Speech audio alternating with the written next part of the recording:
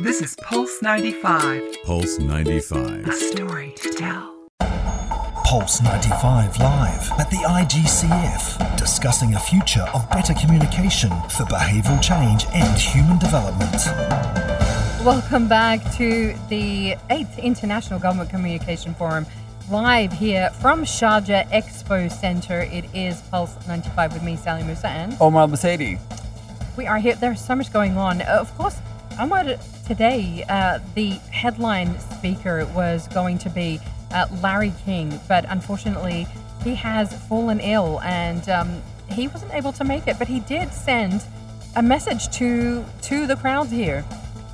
Well, it's quite sad. I mean, honestly, it was one of the things that I was looking forward to, and I kind of told my entire family, please, we want to get Larry King's going to be on. Everybody tune in. My mom woke up early morning, but yeah, he's not coming because Larry King is sick. So he apologized. It was a very thought-provoking message, and he was like, I'm really sorry I can't come. It was really sad. Yeah, I'm really feeling for him because you could hear it actually in his voice that he was not well. I'm sure that we will be hearing more from from Larry, in fact, and wishing him a speedy recovery.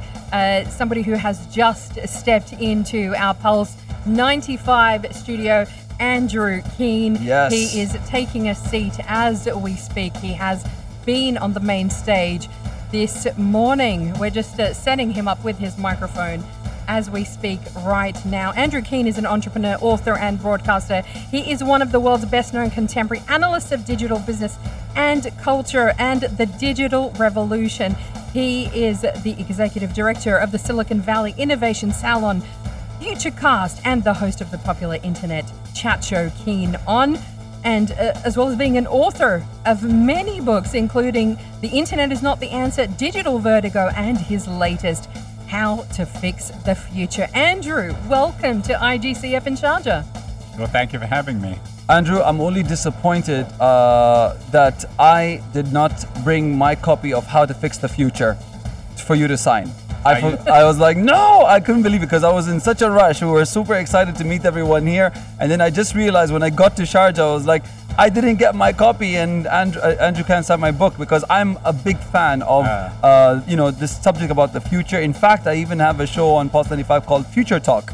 Wow. So we literally discuss everything about the future, but we're definitely going to have to talk about the future with you, because then we're going to play that clip on my show later this next week. Well, tell me about the future.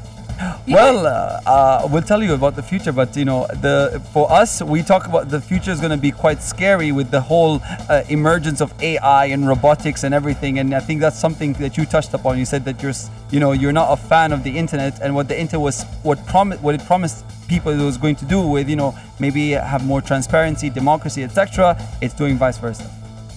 Well, yeah. I wouldn't say I'm not a fan of the internet.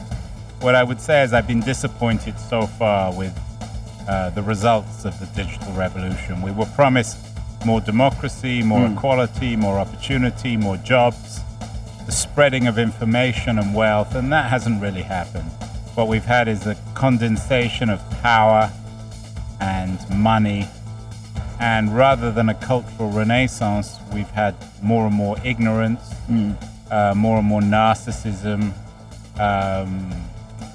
We have someone like Donald Trump in power in the US, who's the real first internet president. He's an extreme narcissist who uses the platform very effectively. We have huge trillion-dollar companies that aren't spreading the wealth, that are doing away with innovation. So far I've been disappointed. Yeah. But it's early days, so there's still lots of opportunity for things to be turned around. And that's why I wrote my book, How to Fix the Future. It's a recipe for fixing all this stuff. How do we fix the future? Because, Andrew, what's interesting, we have just celebrated the 30th anniversary of the internet itself. And, a lot of people would say to you, well, we've actually been able to connect with our families across the world, particularly, as we are, living here as expats and we have family elsewhere. It's been great for that. But, you say actually the internet has done far more damage than it has good in the world.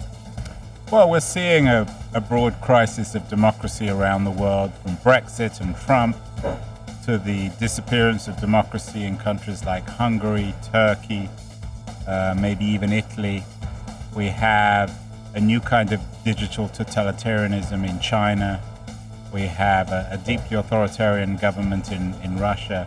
And much of that is bound up, I think, with the digital revolution, with the echo chamber nature of our culture, with the way in which, in a crisis of trust, where there's more and more of a scarcity of trust, we long for leaders. We long for charismatics. So rather than more democracy, actually, we have more authoritarianism. It's all too easy to blame the internet. I think that's much too simplistic. But there's no doubt that the digital revolution and this crisis of democracy and the rise of authoritarianism around the world, they're all connected. Do you think it's going to change? Well, I think it could change if we do what we've always been good at, we humans, which is displaying our agency and fixing stuff. We've always been good at two things, human beings. We've always been good at breaking the future and then fixing it. So in my book, I talk about the ways in which the Industrial Revolution got fixed. Through unions, through laws prohibiting children working in factories, through laws doing away with pollution. Now, we still know we have global warming. Yeah. So some of the consequences of the Industrial Revolution haven't been fixed. Yeah. So the big issue is agency. The big issue is humans taking responsibility for their own affairs. In my book, I call this Moore's Law, but not named after Gordon Moore, the co-founder of Intel. Thomas More. Thomas More, the 16th century English philosopher and lawyer who wrote Utopia.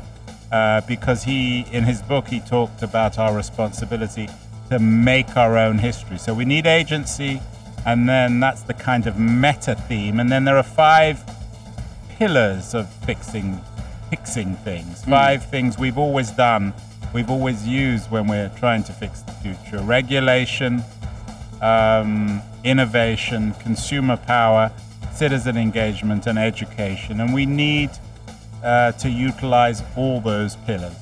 We want to come back with you. Stay with us, Andrew. We want to come back with you and talk a bit more how we need to change in all of those areas. And my question to you will be, after the break, is it's interesting you say we need more agency, but some would argue we've never had so much agency before, thanks to the digital age. We continue the conversation next with Andrew Keen right here on Pulse 95. This is Pulse 95. Pulse 95. A story to tell. This is Pulse 95 live at the International Government Communication Forum. Yes, you're back with us live from IGCF 2019, and with us here at the Pulse 95 studios is Andrew Keen, who is an author and a broadcaster, and somebody who talks very much about the impact that the digital age has had on us as a society, as people. And coming back to your point, Andrew, about the way that the digital age has shaped democracy or destroyed it, in fact. One of the biggest things that came up in the last presidential campaign for Mr. Trump was the idea of fake news and putting that out there and holding, the biggest social networks like Facebook accountable for the impact of what's happened, of what's transpired. Your thoughts on this? Well, in 2007, I wrote a book called Cult of the Amateur, which suggests that if we do away with curators, if we do away with experts, if we do away with the gatekeepers like you guys, then our culture is degraded and it lends itself to corruption. Anyone can claim anything, anyone can put out information that is false or biased or propagandistic. And that's exactly what's happened with Facebook. They don't have editors, they don't have fact checkers. Anyone can publish anything. And the viral nature of social media lends itself to efficient professional liars, whether they're paid for by Vladimir Putin or Donald Trump or some neo-Nazi organizations. These are the people who are really profiting from this world where truth has been destroyed. So that's a huge problem which we need to address, because without truth there can't really be any viable way of having a coherent society. what is the solution? I mean, is it more regulation? Is it Facebook taking responsibility for the way that it puts information out? You talk about as well more agency for us as users of these platforms. And some would say we've never had more agency. So talk to us about the solution, which is not just one thing. It's quite holistic, isn't Right. it? That's the point. It's not just one thing. So there's an educational element. There's an element of regulation, finding these companies when they profit from these viral untruths, when they profit from organized trolls from Putin or elsewhere. But it's also the need for consumers to stand up and demand better products, as they've done in the past with the food industry or the automotive industry, and for citizens to become more responsible. We all have a responsibility. Maybe we should be paying for news. We pay for our devices, we pay for our water, for our rent, for our coffee. The best way to get reliable news is to pay for it. And the most reliable sources are behind paywalls on the Financial Times or the New York Times or the Wall Street Journal. So this idea of free information was also incredibly corrosive. It was one of the supposedly idealistic visions of early digital entrepreneurs and pioneers. Citizen journalism. Yeah. Yeah, well, the idea that you shouldn't have to pay for your news. You should have to pay for your news, because how else are journalists like you going to be paid? And we've seen the decimation of newspapers, and the only way in which newspapers are surviving is by charging people for their news. And you have to have paid editors. Facebook and Google are so profitable because they don't have editors. They have algorithms, and algorithms are easy to cheat. Well said. That was very deep. Really vital. I love that. Okay, you've written so many different books. You were one of the first to look at the internet and say, this is not going where it should be. We are here in Sharjah. We are at the International Government Communication Forum. What is your vision now, for encouraging that agency as well and getting people to be more aware about the impact of what we're seeing? Well, the most important thing, of course, is to read my book, How to Fix the Future. I have. No, I think it's, we live in an age of quick fixes. We live in an age where we think, oh, well, the future's broken, there should be an app for that. But of course there isn't. And just as it took generations to fix some of the more egregious elements of the Industrial Revolution, whether it was inequality, child labor, pollution, so it's going to take generations to fix this stuff. But we need to get going now, because if we don't begin now, the crisis is going to deepen and become insoluble in the future, particularly as AI is on the horizon. Now, AI is good in many ways, but it also replicates us. So coming back to this issue of agency, what are we going to do in a world where smart machines replace us in the workplace?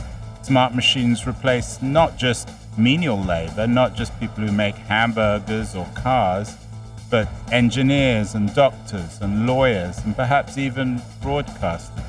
So the challenge is figuring out what we are going to do, and that requires agency.